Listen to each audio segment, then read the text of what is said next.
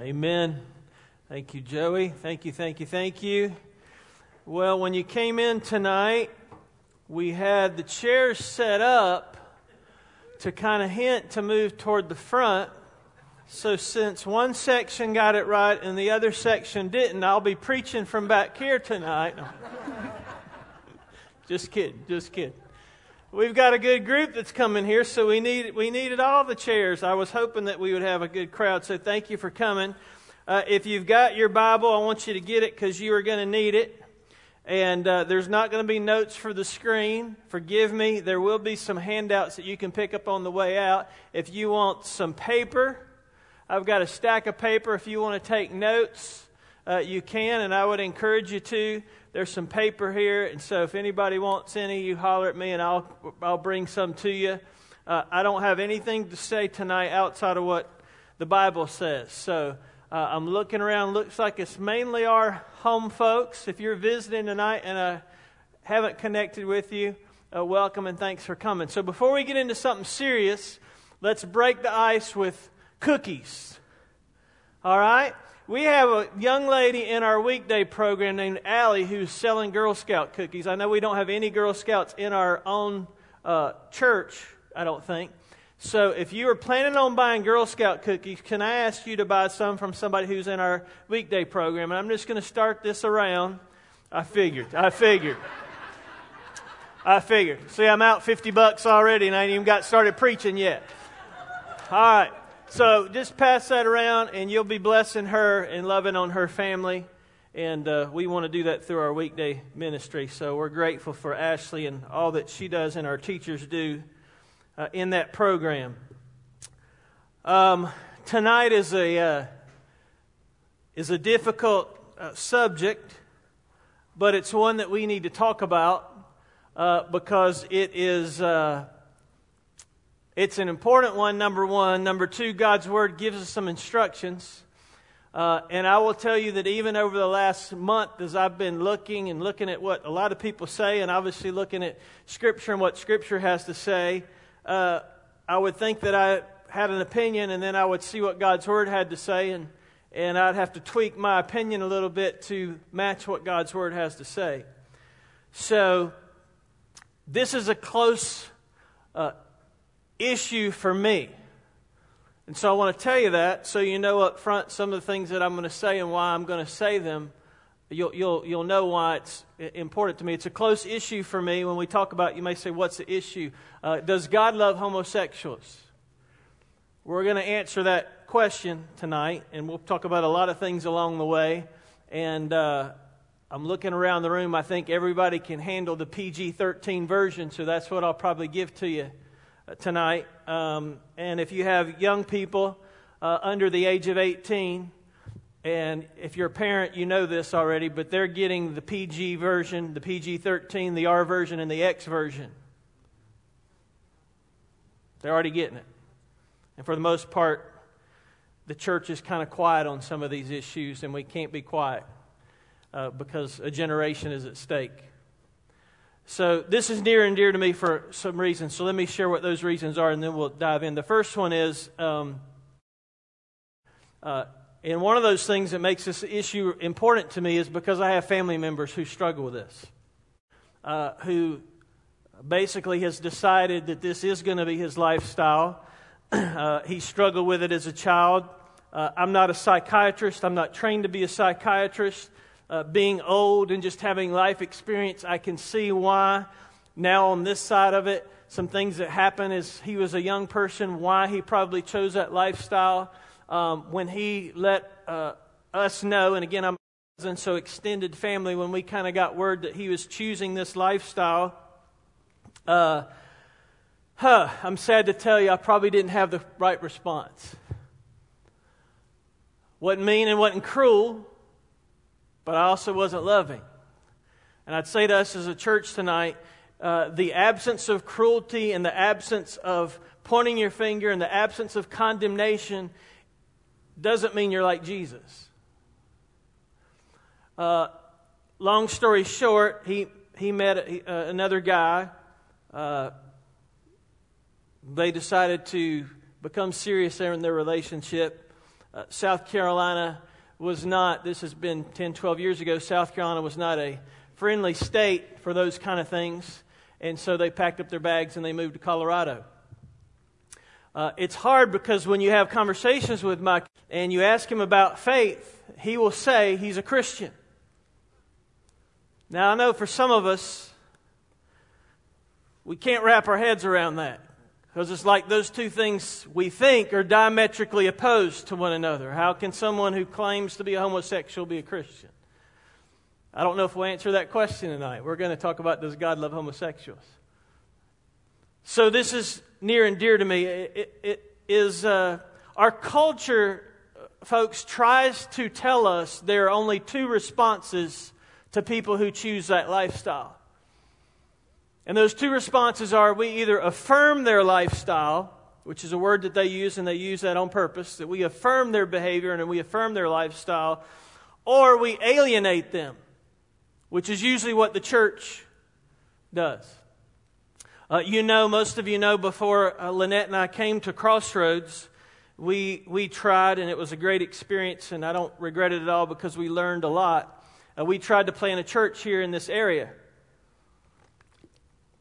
We were meeting at the old CrossFit building. We had about 40 people or so on some Sundays, and which is why, let me just real quick, which is why some of the changes that we've made around here with classrooms and moving stuff is not a big deal to me, because for many Sundays every single month, we would have to roll in chairs from a storage container, even if it was pouring down rain, into the CrossFit building and back after every service and set up and tear down and set up and tear down and set up. So just moving a few chairs or a wall here and there, it's not a big deal to me, because that was several months of our life. But I remember, the point being, I remember when we started to kind of publicize what we were doing. I got a phone call from an organization here in Greenville. I guess it's the LGBTQ group. And they called me and they said, hey, we see that you're starting this new church in Five Forks. We have a question for you. And I said, okay, what is that? And they said, we just want to know, will you be affirming homosexuality? And I knew, thankfully, what they were wanting me to say. They were wanting me to say yes or no, because that's a word that they use, affirming. And I had to say, they will be welcome. We will love them just like we love everybody. But I won't affirm their lifestyle of homosexuality any more than I'll affirm pornography, idolatry, gluttony, the long laundry list of sins that the Bible identifies that are sins. Click. So here's what I do know. And I want to tell you this too. We're not, in the remaining time that we have tonight, and I am going to try to be done at 7. We're going to barely scratch the surface of this issue. And if you want to know more, there are articles, there are books, there's some handouts, there's some recommendations. My main question I want to answer tonight from God's Word is, does God love homosexuals? But we kind of have to stop and kind of have maybe a short history lesson and see what the Bible has to say. And here's what I do know about this situation, because it's not going away. I know that as Christians, we need a balanced answer. Balance does not mean compromise. Balance does not mean lukewarm. Balanced means balanced. And here's what I mean by that. We need to share the truth, and we also need to share the grace of Jesus. The writers of the New Testament, Paul and Peter, if you read a lot of their letters, they often talk about sharing the truth in love and let your words be seasoned with salt and all those kinds of things.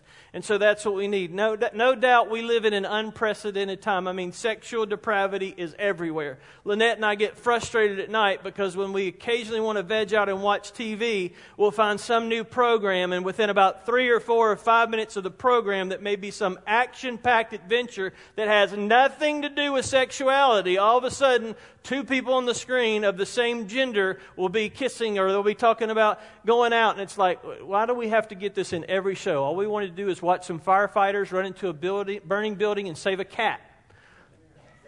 And the reality is, Hollywood is pushing this stuff into everything that we see. Sexual depravity has infected the world, of course, since the fall of man. But now we live in a world where we are trying to create norms with some of the things that are totally against God's Word. And here's the sad part about it. Modern man, we want our sexual depravity, and we're actually willing to create a sophisticated rationale to justify it. And when I say we, I mean you and I mean me and homosexuals.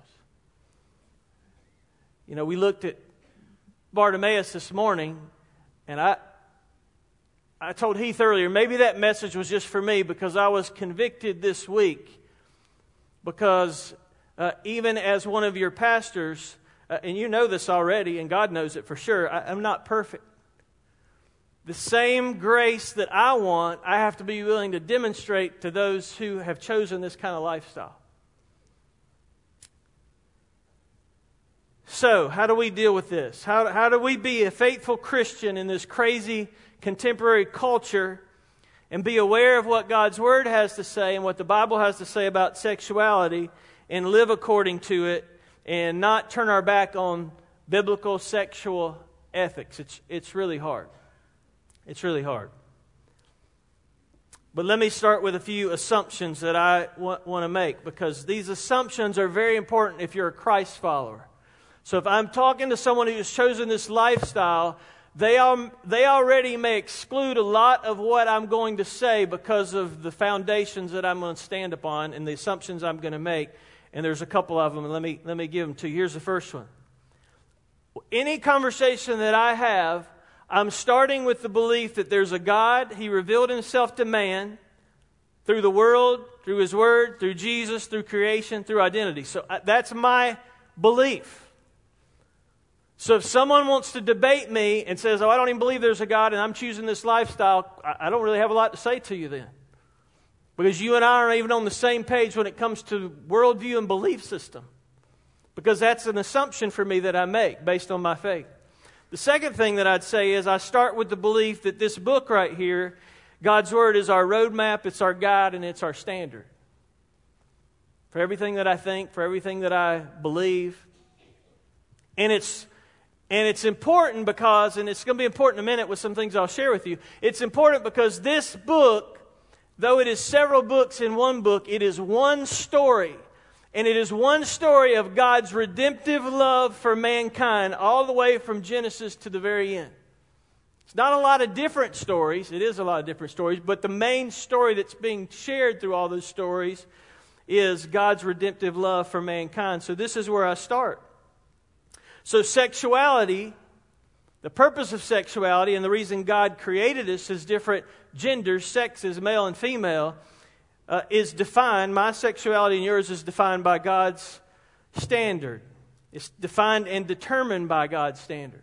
Not by what I think, not by what culture says, not how I feel, not how I want to wake up and identify. I got a letter, and I want to read it to you because there's some things in this letter that I think will help us springboard to answer the question, does God love homosexuals? And it will also point out some things to us that will help us. So tonight again, I just want to say this again, and you can get the recording later, but you and I, just encourage you to write some of this down or record it or get out your phone.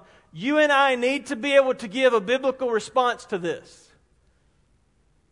And yes, the Bible says so is great, and that's true, and that's a response. But we need to explain why to people. I heard something on the way to church this morning on the radio that back in the 50s, 60s, 70s, the fear of Christianity in America was that as people got more and more educated, they would begin to doubt the truth of God's Word. That's what people thought in the 50s, 60s, 70s, 80s. But it's actually been the reverse. As people in the world, mainly outside of America, have gotten more educated, they've realized how flawed they are and how there must be a real God in the universe and how they must have a need for Him. And maybe there's something to the Bible. Interesting. So I got a letter. Here it is. I'm a Christian. I was raised in a Christian home. My father was a pastor. I was taught to love the Lord and serve Him. This is all I've done my whole life. My relationship with God has never been stronger, and I'm more thankful than ever for the redemption through Jesus Christ that I have. I'm also a homosexual. My journey has been difficult. I've tried time and time again to deny on my own acceptance of my sexual orientation. Which, by the way, let me just stop right there. Sexual orientation is a phrase that culture has thrown out there to try to get us as believers to not have an answer for what the Bible teaches. It's a new word, a new spin. Try to come up with something beyond gender. And sex is what it used to say, and it didn't mean the act of sex on your form that you'd fill out male or female. It meant gender, male or female. And now society and culture have created this orientation. Many nights I've ended with tear-stained pillows as I pleaded with God to release me from this pain. I believe it is God's plan for all of us to know love and be loved. I know His plan for me this is His plan for me as well. To believe otherwise would be for me to understand that God is vengeful and has placed a very cruel trick on me. I'm just reading you the letter. This is what this person thinks. Homosexuality is not a choice, it's an orientation. It's no different than eye color or being right-handed or left-handed. My sexuality is a gift from God, and I believe He intends for me to rejoice in that by knowing the love of another in a lifetime monogamous relationship. And they're responding to something that I said. So this is their response. There's some dangers in referring to your view of marriage as being the biblical view. According to the Bible, marriage can only exist between people of the same faith. Not true. I'm sure you would agree no one makes an issue of this anymore, as there are many interfaith marriages exist. Perhaps even some in your own company or family. According to the Bible, you say, since I brought up the Bible, a wife must not only be subordinate, Ephesians 5:22, but when she and her husband are married, she must prove her virginity or be taken out and stoned, Deuteronomy 22:20, verses 20 and 21. According to the Bible, if a woman dies without having a son, she must marry her husband's brother and have intercourse with him until she bears a son, Mark 12:18 through 27. Let me stop right there. Even people who don't know the Bible will use the Bible. I can make the Bible say anything I want to say if I pick and choose pieces of Scripture. So again, this book is one story from beginning to end, and we have to read it that way. So if you've got your Bible, just let's stop for a minute, because I want to be able to, with this person and anybody else that would say and bring up these Scriptures, I want to know what these Scriptures are talking about. So let's look at it. Mark chapter 12. Let's see what he's saying to me. And I've already done a little bit of my homework, so you don't have to watch me cipher through this, but so you can kind of follow along. Mark chapter 12, because there will be people who will choose passages of Scripture to prove their point, not realizing that they are treating Christianity buffet style. And before we throw rocks at them, by the way, let's just be really honest. Most of us are guilty at one time or another of doing the same thing on some issue. And we can't do that. We have to take the whole counsel of God's Word. So Mark chapter 12, verse 18. This is the passage that this person is talking about. Jesus is having a conversation with the Sadducees. And how do you know they were sad? They were sad, you see. A little Bible school. That's how you knew they were sad. They were Sadducees, and they were sad because they did not believe in the power of the resurrection. That's why they were sad, you see. See, you think Bible school and children's ministry is not important, but see, it is, because 45, 50 years later, I still remember that little thing. So it's important. So the Sadducees, who said there's no resurrection, came to him, that's Jesus, and began questioning him, saying, "Teacher, Moses wrote for us that if a man's brother dies and leaves behind a wife, and leaves no child, his brother should take the wife and raise up offspring to his mother. There were 7 brothers, and the first took a wife, and he died, leaving no offspring. And the second one took her and died, and he didn't have any offspring. And the third likewise, and all 7 left no offspring. And last of all, the woman died. Verse 23, in the resurrection, when they rise again, which one's wife will she be? For all 7 had her as wife. Don't you got to love Jesus? I mean, you guys should be glad I'm not Jesus, because they're trying to trick him. If I was Jesus, I'd just go, poof, you're dead. Don't have time for you. You're dead. But our Savior decides to, as he often did, answer a question with a question. So he says to them in verse 24, is this not the reason you're mistaken? You don't understand the Scriptures or the power of God. For when they rise from the dead, they neither marry nor are given in marriage, but are like angels in heaven. But regarding the fact that the dead rise again, have you not read in the book of Moses? In other words, since you're bringing up Moses, let me just tell you, because I am the author of Moses, and anything Moses wrote, I actually wrote through him, through the power of the Holy Spirit, because it's Jesus, God, and the Holy Spirit, one God revealed 3 ways. And here you are telling me about Moses. I made Moses. I mean, that's what I would have said if I'm Jesus. Poof, be quiet, go to hell. No, I wouldn't have said that. I wouldn't have said that. So Jesus answers their question with a question.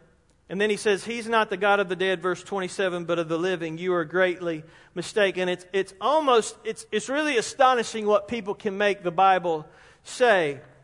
To give you an example, this is an article from several years ago. Dental miracle reports draw criticism. This happened in Toronto, 1999. Is God miraculously transforming dental fillings into gold? Ask the senior pastor of the, I won't tell you the church. It's in Toronto. He told the newspaper God's up to something new. Regularly at their church, attendance has picked up because of miraculous testimonies. The congregation has grown because of this blessing, a revival. You guys have probably heard about this, called Holy Laughter. Millions of Christians have visited. They produced this 30-minute video, Go for the Gold, in which the pastor announces to the crowd, if you want God to touch your teeth, stand up and touch your face.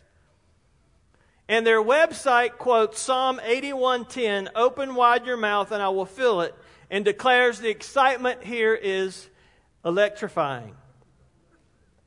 No doubt, the psalmist's words, open wide your mouth and fill it, refers to turning fillings into gold. We know it doesn't. But case in point, a scripture used out of context.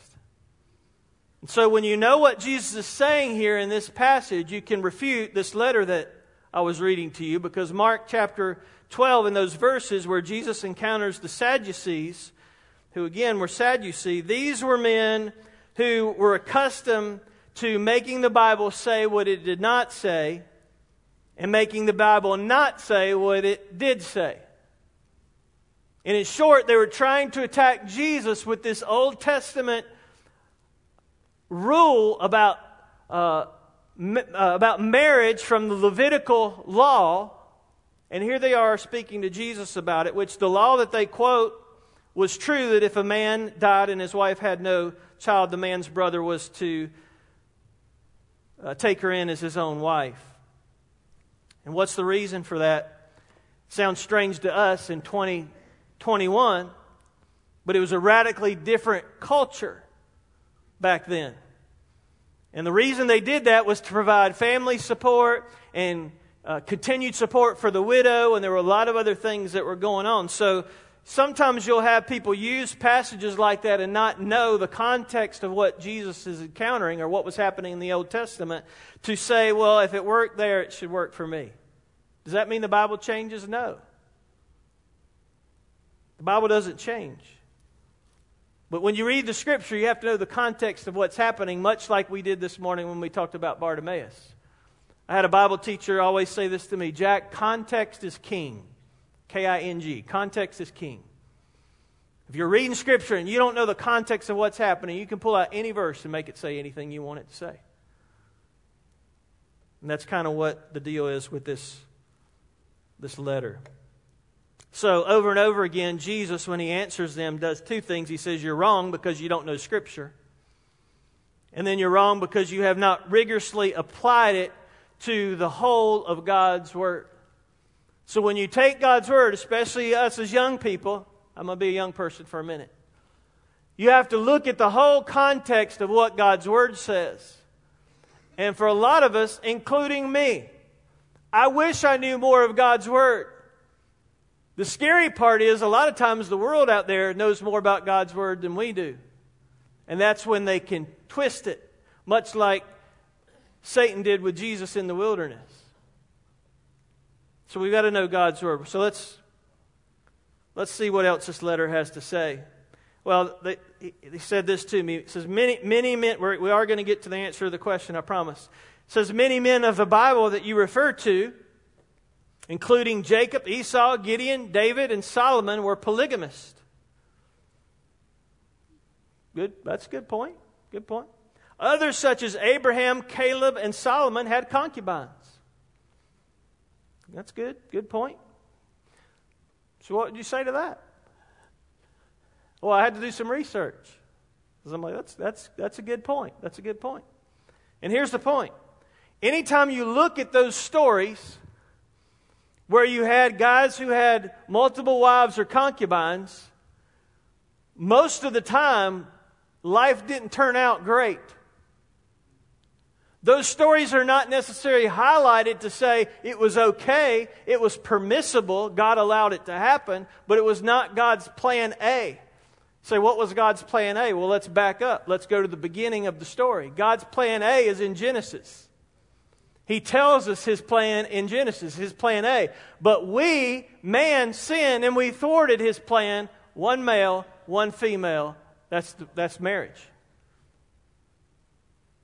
So that's how I answered. I said, God intended that marriage should work this way from the beginning. Genesis chapter 2. You're correct to point out that several of the Old Testament patriarchs and kings had a number of wives, but what you failed to notice is the Bible never condones this practice. It simply describes it as part of a lifestyle of ancient Middle Eastern chieftain. And if you study those in detail, you'll discover none of them were portrayed in a positive light. So there's more we could say about that. Again, I'm just scratching the surface on some of these. This person says to me, just continuing the letter here, we cannot use the Bible as a weapon to propagate our own political or social views. Yeah, I agree. I agree with that. That's good. We've done that as Christians sometimes. Not that the Bible is not true and it's not our standard, our delivery. It's not really been great. I don't know if you have this problem. I do, and you guys know I'll be honest, and she'll laugh, but sometimes my face doesn't always communicate what my heart is saying. So my wife will oftentimes remind me when I say something, she'll just look at me and go, tone? And I know she means, oh, I need to change something. Because the way I'm saying it, it's not coming across the way I mean it. All of us might need to work on that a little bit. Because neither do we want homosexuals to use this as a weapon other than the shield of faith that it's intended for us. You get the point. So let's keep reading. While we accept the Bible as God's written word for us, this person says, who's a homosexual Christian, while we accept the Bible as God's word for us, we also accept Jesus as His word to us. So let's talk about Jesus a moment, this person says. Jesus never said anything about homosexuality. He did, however, admonish us to love one another. Well, let's talk about that a little bit. Did Jesus ever say anything about homosexuality? Jesus didn't have to say anything about homosexuality. It's true He never specifically said anything about homosexuality because He never had to, because when people asked Him about male and female and about relationships and sexuality, His go-to scripture was Genesis. The story of Genesis in the beginning, which, by the way, He was there. I think I've said this before. If you study the scripture in the Genesis account, the Bible says, let us make man and woman in our image. Let us. God wasn't schizophrenic, but Jesus and the Holy Spirit were there at the same time because God is one and reveals Himself in three ways.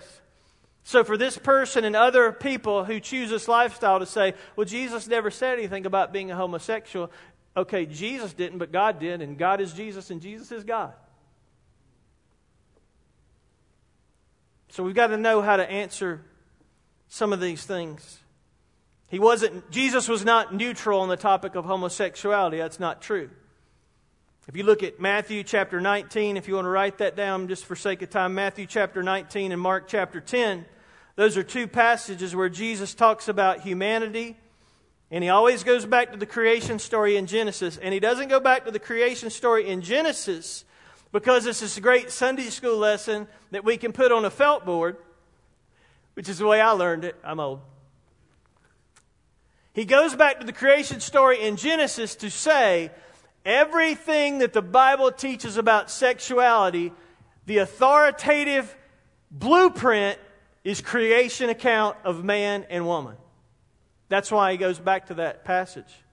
And that's why he lifts that up.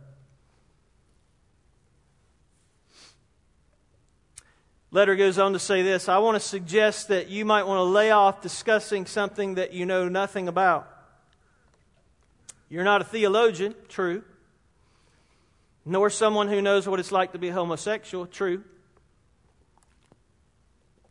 You have no idea of the loneliness that I experience, false. I guess you only have to be homosexual to be lonely. I think everybody can be lonely. Anyway, it goes on to say, your comments do more harm than good to the church. This is not a message that Jesus came to bring. His message of love, forgiveness, acceptance, and grace is what we ought to be demonstrating to the world. True. True. But again, as I said from the beginning, this person, like a lot of people, try to make us choose to affirm or to condemn. And what we need to do, and our response needs to be truth and grace. Truth and grace. So, let's talk about God's standard for just a minute. And if you want to jot these down, there's 3. And then I'm going to share with you some objections from the world. And then the last thing, if we have time, hopefully, is what does God's Word have to say about how He loves, if He does, homosexuals, and what should we as Crossroads Church be doing? So here they are real quick, the 3 things God's standard. Number 1, the Bible says we're sexual beings. It's true, we are. God created us that way. In the very first account that we find in Genesis, God created us this way. And the Bible tells us in Genesis, He created humankind in His image. Male and female, He created them. And the very first thing that God said to do is what? Multiply. Multiply. Go have sex. Be fruitful and multiply.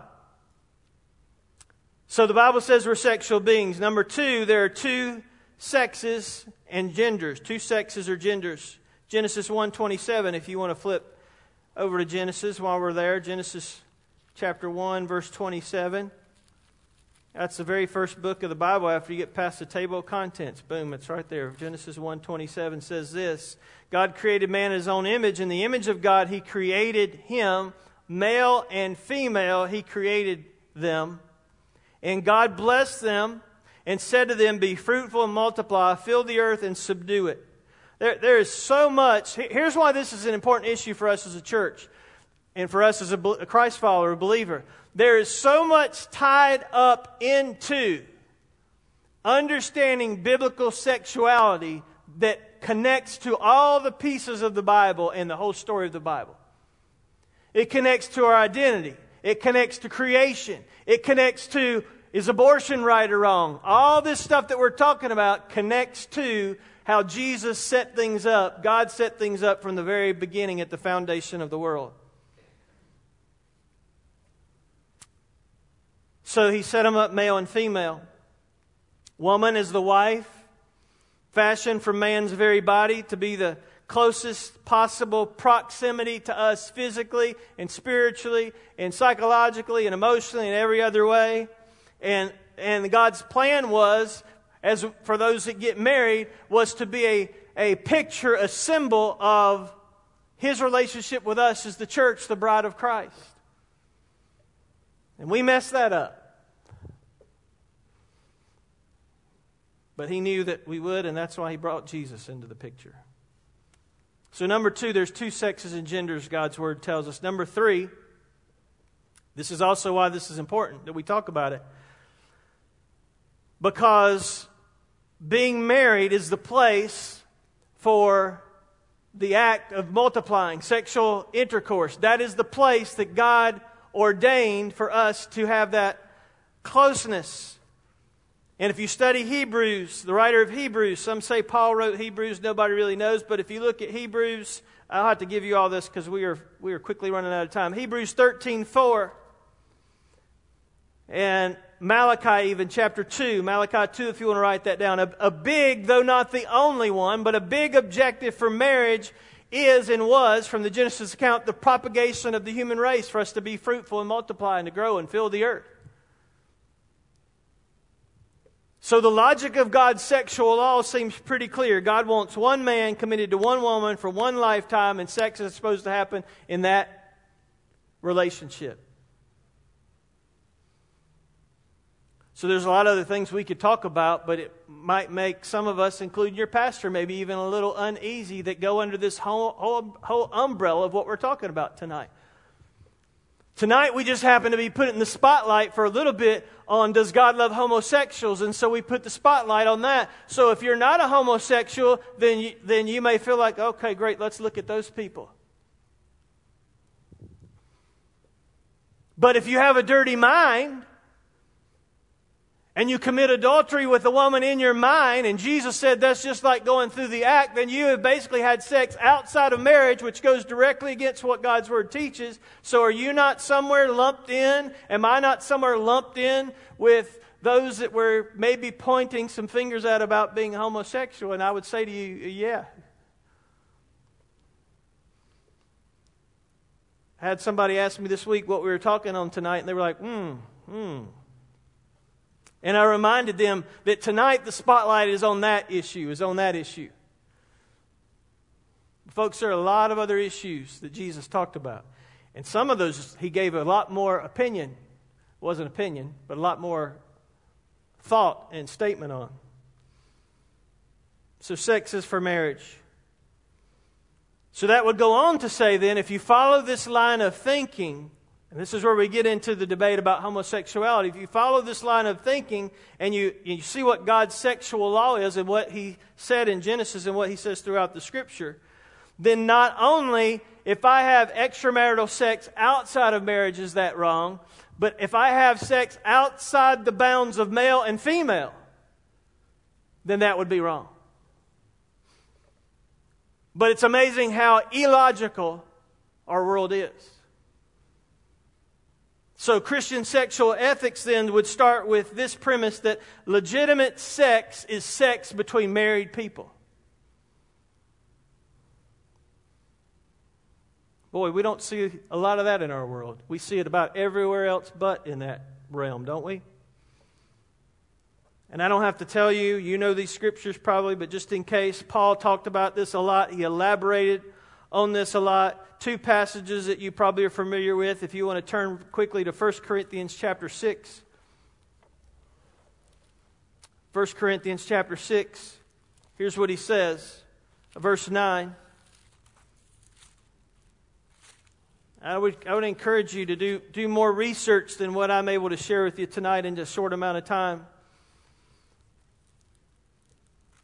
Paul says this, do you not know the unrighteous will not inherit the kingdom of God? Don't be deceived. Neither fornicators, nor idolaters, nor adulterers, nor effeminate, nor homosexuals, nor thieves, nor the covetous, nor drunkards, nor revilers, nor swindlers shall inherit the kingdom of God. Now let's stop right there. If there was a period there and a new chapter started in a new thought, we might go, But the next verse, verse 11, and such were some of you. But you were washed and sanctified and justified in the name of the Lord Jesus Christ. So folks, as I read that, I have to remind myself that outside of Jesus, I'm in that category. I can't just point fingers and choose the pet sin of the week. And when I was growing up in the 80s, it was drinking. Now it's homosexuality. 10 years from now, it'll be some other sin that we choose to put the spotlight on. I'm not justifying that, and I'm not saying it's not important, and I'm not saying we don't need to be talking to people with truth. I'm just saying it's interesting, looking back, what we put the spotlight on. Paul also says this in Galatians chapter 5. The works of the flesh are evident: adultery, fornication, uncleanness, lewdness, idolatry, contentions, this laundry list of things, murders, drunkenness, the list goes on. And then he says, those who practice such things will not inherit the kingdom of God.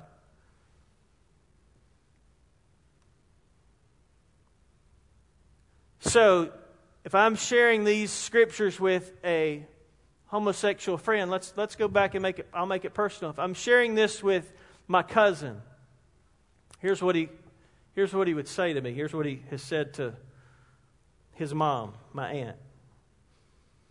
Yes, but we're in a same-sex monogamous relationship. We love each other. And that's why we got married. And they did in Colorado. But I would say to him, if given the opportunity, just because the state of Colorado changed the definition of marriage doesn't mean God's Word changed the definition of marriage. And this is where, and we'll talk about this in a couple weeks, where you have to be really careful, on one hand, to champion, and you've maybe heard me over the last few weeks, while I've kind of tried to restrain our American patriotism, not because I don't want to be a patriot, but you have to be very careful, because on the one hand, if you champion freedom, and then you work in all these other moving parts of our crazy culture, again, like my cousin who's packed up to move to Colorado to get married, then you have to go, okay, we live in America, there are freedoms. On the one hand over here, I want to be a Christian American. Shouldn't everybody have rights? You see, am I making sense? You see where I'm headed? And not for marriage even, but for just to have a union. I'm not for the marriage part. I'm not for the union part either. Let me give you these real quick. Here's some objections you're going to hear from the world. And some of these I've answered from the letter from my friend that I got, but I want to try to hit these really quick so we can get to the answer to our question. And you need to know these, because these are going to be thrown at you. These are just some objections that will come up. I'll give you 2 or 3. Here's the first one. The term homosexual didn't exist till 1892. Did you know that? God's Word, depending on what research you believe, and I did a lot of research over the last several weeks. God's Word didn't have, God's Word was not written in South Carolina English. I wish it was. That'd make it much more easy for me to understand. But it was written in Greek and Hebrew. And you'll have some people tell you, and they'll be partially correct, that in the early manuscripts of the Bible, the word homosexual, and young people, you need to know this, was not in there. Bingo, you're right, it was not in there. There are a lot of words that are in our Bible now. Context is king. For sake of us understanding the context, they're using English words that we know, because we don't know the Greek, or we don't know what was happening there. So yes, the word homosexual is not in the Bible, but the words that we get, sodomy, was in the Bible. And the words that we get, English words like perversion, was in the Bible. And whether or not you want to get in, I wouldn't get into that debate, by the way, but if you wanted to get in a debate with somebody who wanted to try to nail you down on what year our translators finally put, and based on my research, it looks like around 1940, 1950, and talk about conspiracy theories, get on the internet and just Google. You'll find conspiracy theories for Kingdom Come about, the Christians snuck the word homosexual in the Bible so that they could ostracize a whole group of, it's crazy. It's illogical, but that's what our culture has done. Let's just say for a minute they're right and that's true. Okay, let's just play devil's advocate and say for a minute they're right and that's true. And that this is some new word that was invented and thrown in there and that we've been talking about, that's immoral and don't do that. Regardless of when the word came to pass and got in God's word, Jesus said that the blueprint, the standard of conduct is back in Genesis. So I don't really care. I'll debate you if you want to have fun and debate all day long. As long as you buy me a donut, I'll debate you. If you want to debate that, it doesn't matter. If you go all the way back to the beginning of Genesis, it's pretty crystal clear what God said in His Word is the blueprint for man and woman in marriage. So we don't even have to have that debate. But I just want you to know, because these things have been thrown at me over the last few months. Here's another one. Some of them will say, well, there's only 4 passages in the Bible that actually talk about same-sex activities. 2 in Leviticus, 2 in Romans. So since there's only 4, it must be of relatively small importance. That's about the dumbest thing I've ever heard of in my life. The Bible doesn't say some things about a lot of things. There's a lot of crazy things we've invented in our world that Jesus doesn't specifically talk about. The Bible doesn't specifically talk about. But that doesn't mean if I don't dig through the one story from beginning to end that I won't find out what Jesus has to say about it. We talked about this before. The Bible doesn't tell me not to get in the car with somebody of the opposite sex and drive around town. The Bible doesn't say that. But if I read what the Bible says about trying to be a person of purity and beyond reproach, then that's kind of a smart idea. So be careful, because they'll throw that at you. I mentioned a little while ago about the word sexual orientation. Here's something else they'll say. Sexual orientation is a new concept. It's one that the Christian tradition has not yet addressed. False. It's not a new concept. It's a new word. It's been created. But it's not a new concept. Here's another one. I wish we had time to look at this. We're not going to have time. But this one comes up a lot, the whole story of Sodom and Gomorrah. Was that really about homosexuality? No, or was that really about making sure who's in the room? Or was that about gang rape? What was it about? Go do the research and you'll find out what it was. It was about a lot of things. And one of the objections this person gave to me was, well, it was really about them not being hospitable to the poor. Go read the story. It was about many, many things that were going on. So yes, you're true. It wasn't maybe solely about perversion of their sexuality, but there was a lot of things going on there. And in case Genesis 19, where that story is told, is not enough proof, if you look in the book of Jude, God also answers that question. All right, we got to speed up. So what do we do here? What do we do here? Does God really love homosexuals? Here's 10 things I know from God's Word about homosexuals. Are you ready? If you want to jot these down, you can. Here's 10 things I know. Number 1, all people are simultaneously sinful and simultaneously loved. Regardless of their story, whether they're straight, gay, trans, black, white, yellow, polka dot, whatever. God loves every single person because He made them. And we're sinful because we've fallen into sin. We've been stricken with a terminal illness called sin. No exceptions. And so what studying this over the last few weeks has caused me to do, you may have kind of sensed this morning, is to re-examine my own heart and my own life. That's number 1. Number 2, here's something else I know. There's only one option. Both Jesus and the Scripture, if you look at the Scripture as a whole, approve of no other sexual union except between a man and a woman. It's the uncontested story of the Bible from beginning to end. So to that friend, I would say, yes, you find concubines in the Bible. Yes, you find multiple wives in the Bible. But that doesn't make that biblical. Does that make sense? There's a lot of stories in the Bible, but that doesn't mean it's biblical behavior. There's a lot of things that happen in the Bible that are in the Bible, Some of you look at me like deer in headlights. They're in the Bible, but they're not biblical. They're not God's standard.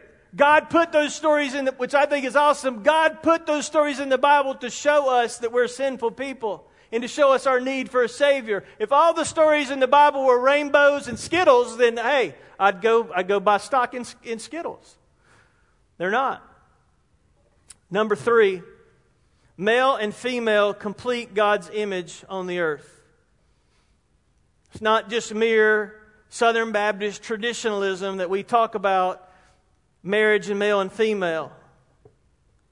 It has a much deeper theological issue that the Creator of the universe wanted to show us in the flesh by our relationship in humanity, the picture of what would happen. God even said, again, in the Genesis account, it's not good for man to be alone, Genesis chapter 2. Number 4. I know I'm flying by. You'll have to get a recording. They're $100 each. It's going to go to fund the church budget. Number 4, sex is indeed about babies. There's this new kind of cultural, popular idea about human sexuality, that it's all about intimacy and pleasure, and it is, but that we all just want to be happy and please ourselves, and whatever makes me feel good, it's okay as long as it makes me feel good sexually and blah, blah, blah, blah, blah. And that's why a lot of people are moving into all these things with experimentation. God knows everything, but I think sometimes He's up in heaven just scratching His head, just going, wow, you guys are totally off the rails. I never would even come up. You're creative because you've come up with things I never would have envisioned. But He would have thought about it because He's God. He would have thought we would have gone that crazy. So sex is the act that God gave us, which is a gift. It is pleasurable. It is all those things, but was to multiply the earth. Not solely for that, but that's a big part of it. Number 5, children have a right to a mother and father, despite what some of the TV shows will tell you. And every person on the planet can track themselves to a father or mother. You may not know your father and your mother, but so far, scientifically, there is no other way to create a baby without having a father and a mother. And if we ever create a way to do that, I will be ready to go to heaven and be with Jesus, because we will have crossed into a platform that I do not want to be here any longer. And I doubt that will happen. Number 6, and this one may scare you a little bit, but I'll throw it out there. Same-sex attraction is not a sin.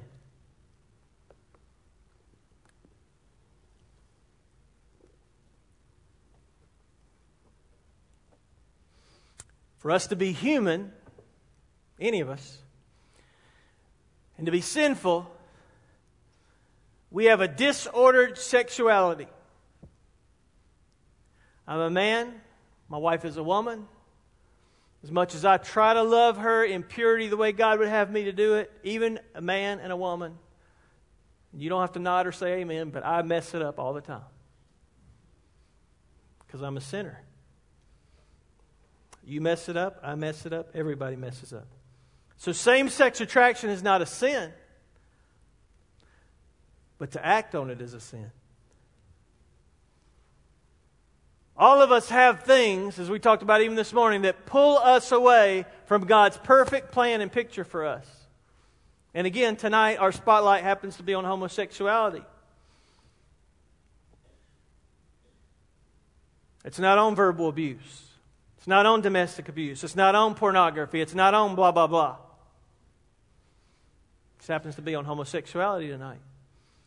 But because I'm a sinner, there are the temptations of the world and the temptations of the enemy, because temptation is universal. Matter of fact, Hebrews chapter 4, I think it is, tells us that Jesus was tempted in every single way as we are. That blows my mind. But then, without sin, He did not sin. So when we sin, we give in to that desire. And there are many people who, again, like my cousin, who are same-sex attracted and have chosen, I am letting go and I'm going to do what feels good to me and I'm going to go that route. And there are some people, maybe even in this room, I don't know, that are same-sex attracted And every day they say no, no, no. I was talking to a friend of mine this week who struggled with pornography for years. For years. And he eventually overcame it. You know the way he overcame it? By saying no, no, no, no, no. So same-sex attraction is not the sin. Following into that action is a sin. Number next, whatever number we're on. Sexual intimacy is not a right. In our world today, you're hearing everybody say, well, that's my right. That's my right. This is my right. Voting is my right. Free health care is my right. This is my right. All this stuff is my right. It's my right. Sexual intimacy is not a right. It's a gift from God, the creator of the universe. One more. And this is a big one, and this is maybe a great spot to land. And this is what I would hope that we as a church do, one of the things that we should do. People are more than their sexuality. What fires me up more than anything we've talked about tonight about this whole movement is they're putting the spotlight on, even though we think it's incorrect and the Bible says it's incorrect, their choice of living in that behavior, they're putting the spotlight on that's where they find their identity. And people are more than their sexuality. To identify people, what I would say to somebody who wants to be identified as LGBTQ, whatever letter they want to be identified as, I would say to you, you have just lowered yourself. Because you are more than your sexuality. I am more than my sexuality. My inherent value is rooted not in my sexuality, but in my identity, which comes from Jesus, comes from God, because He's the one that created me. So does God love homosexuals? If He loves you, He does, because He loves everybody. We have a saying in the South, you've probably heard it in the Baptist church. Love the person and hate the sin. That sounds so really good. You can take that saying and you can spread it out around a flower bed and probably grow some really good flowers. Because we have not done that very well in the church. We say we love the person and we hate the sin. But somehow in our humanity, maybe there's an excuse or an explanation. We have ostracized them.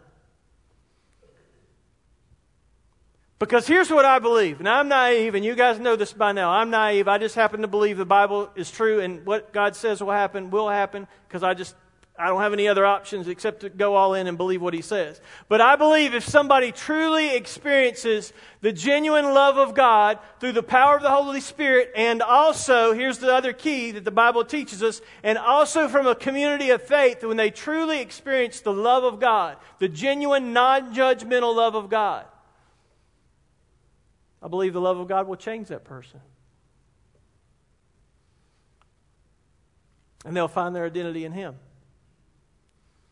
So real quick, I know we're over time, real quick, how should our church respond? And hopefully you'll agree with me and not say it's time to put a pastor search committee together. But here's what I think. Number one, our church should be a friend to the LGBTQ, whatever, community.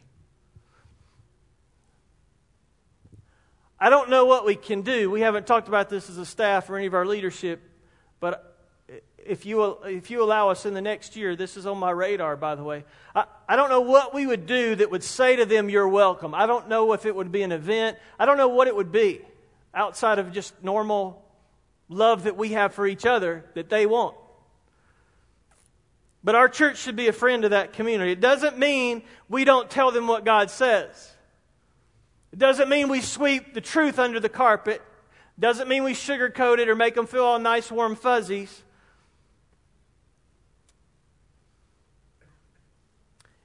I think a lot of times we do tell people the truth, but it's what we do after we tell them the truth that actually counts.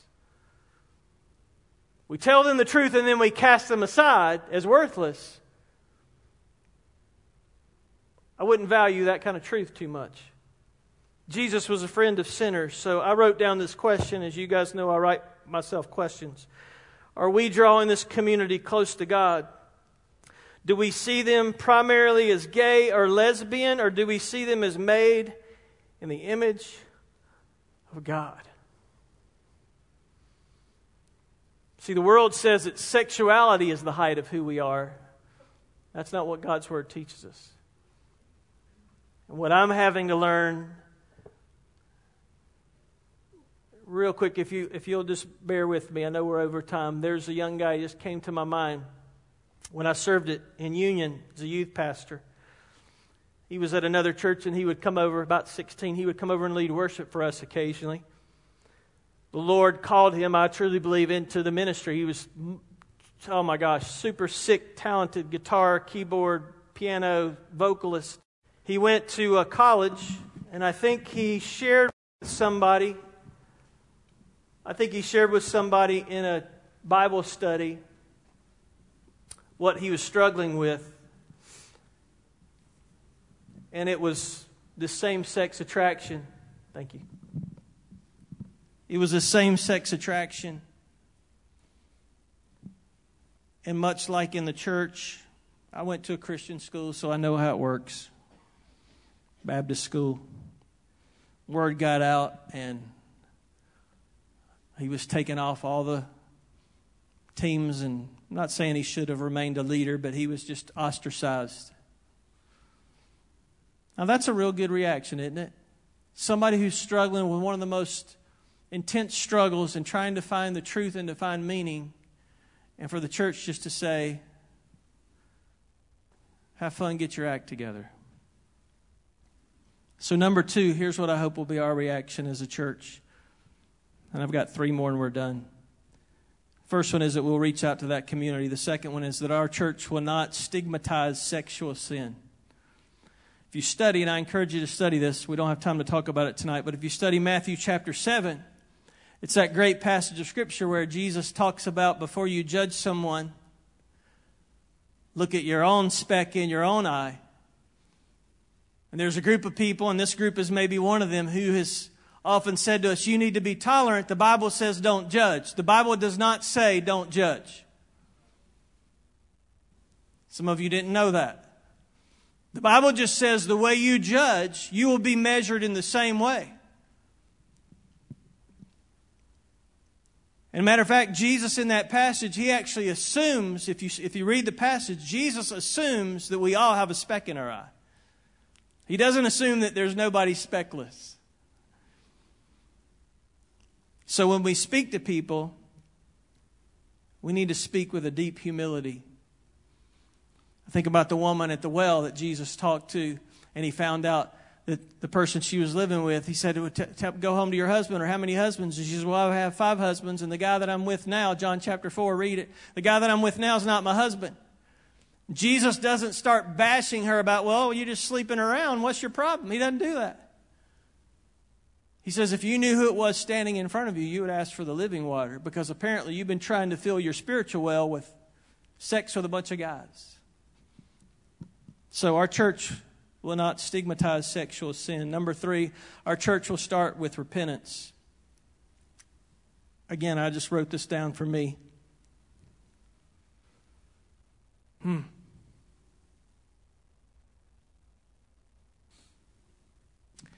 Perhaps if we modeled true biblical sexuality in marriage and love, the world would want it.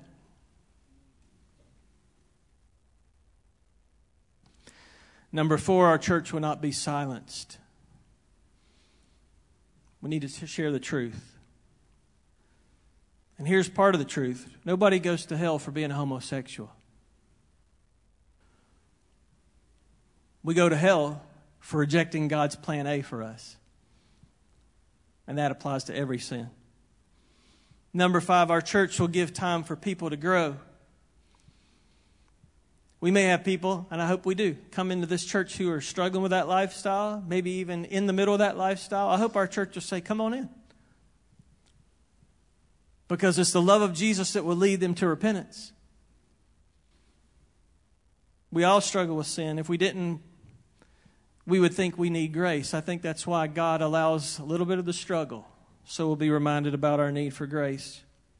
Number 6, our church will point people to Jesus to deal with their sexual sin. And here's, again, I wrote this for me.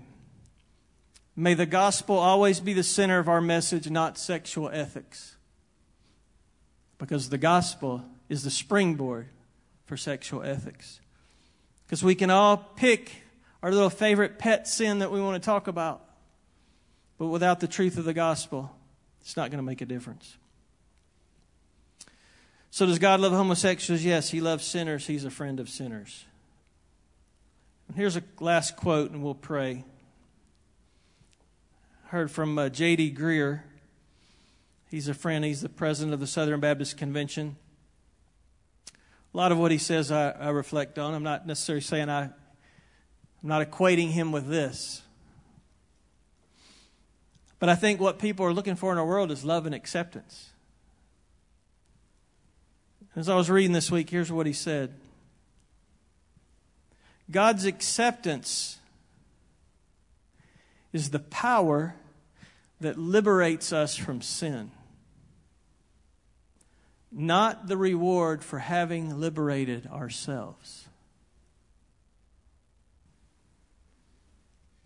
Let me say that again, because I think sometimes we think, I've got my act together.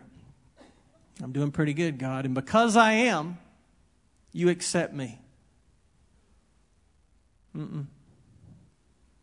God's acceptance, knowing about His acceptance, His love, His death on the cross that made us acceptable to God. God's acceptance is the power that liberates us from sin, not the reward for having liberated ourselves.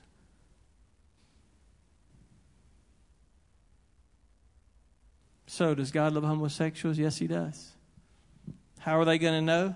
Well, you and I are going to have to show them. Not just tell them, but show them. I regret when my cousin was going through his teenage years in the early 20s, we weren't that close. Or maybe, I don't know. It's easy to second guess, isn't it? There's a world out there that needs to know the truth. The truth is God's not mad at them. The truth is God doesn't hate them. Doesn't like their behavior, doesn't like their lifestyle, their choice. But similarly, He doesn't like a lot of the choices that I make sometimes, but He still loves me and He accepts me. Let's pray. As we're praying tonight, I'm not sure how we need to wrap up. Maybe you, like me, have some people who are in this lifestyle, maybe struggling. And there's no wonder. Is there any wonder why people struggle when all the stuff the world is trying to sell us? It's totally contrary to God's Word, but we're being bombarded by it everywhere. For some of us, there's a name of a person, maybe even a dear person, that comes to your mind tonight. If so, you might just want to pray for them right now in the quietness of this moment. You may even want to grab a friend and ask them to pray with you for this person.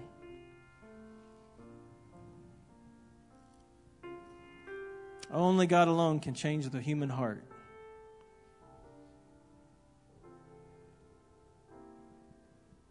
I'll give you just a few minutes to pray right there where you are.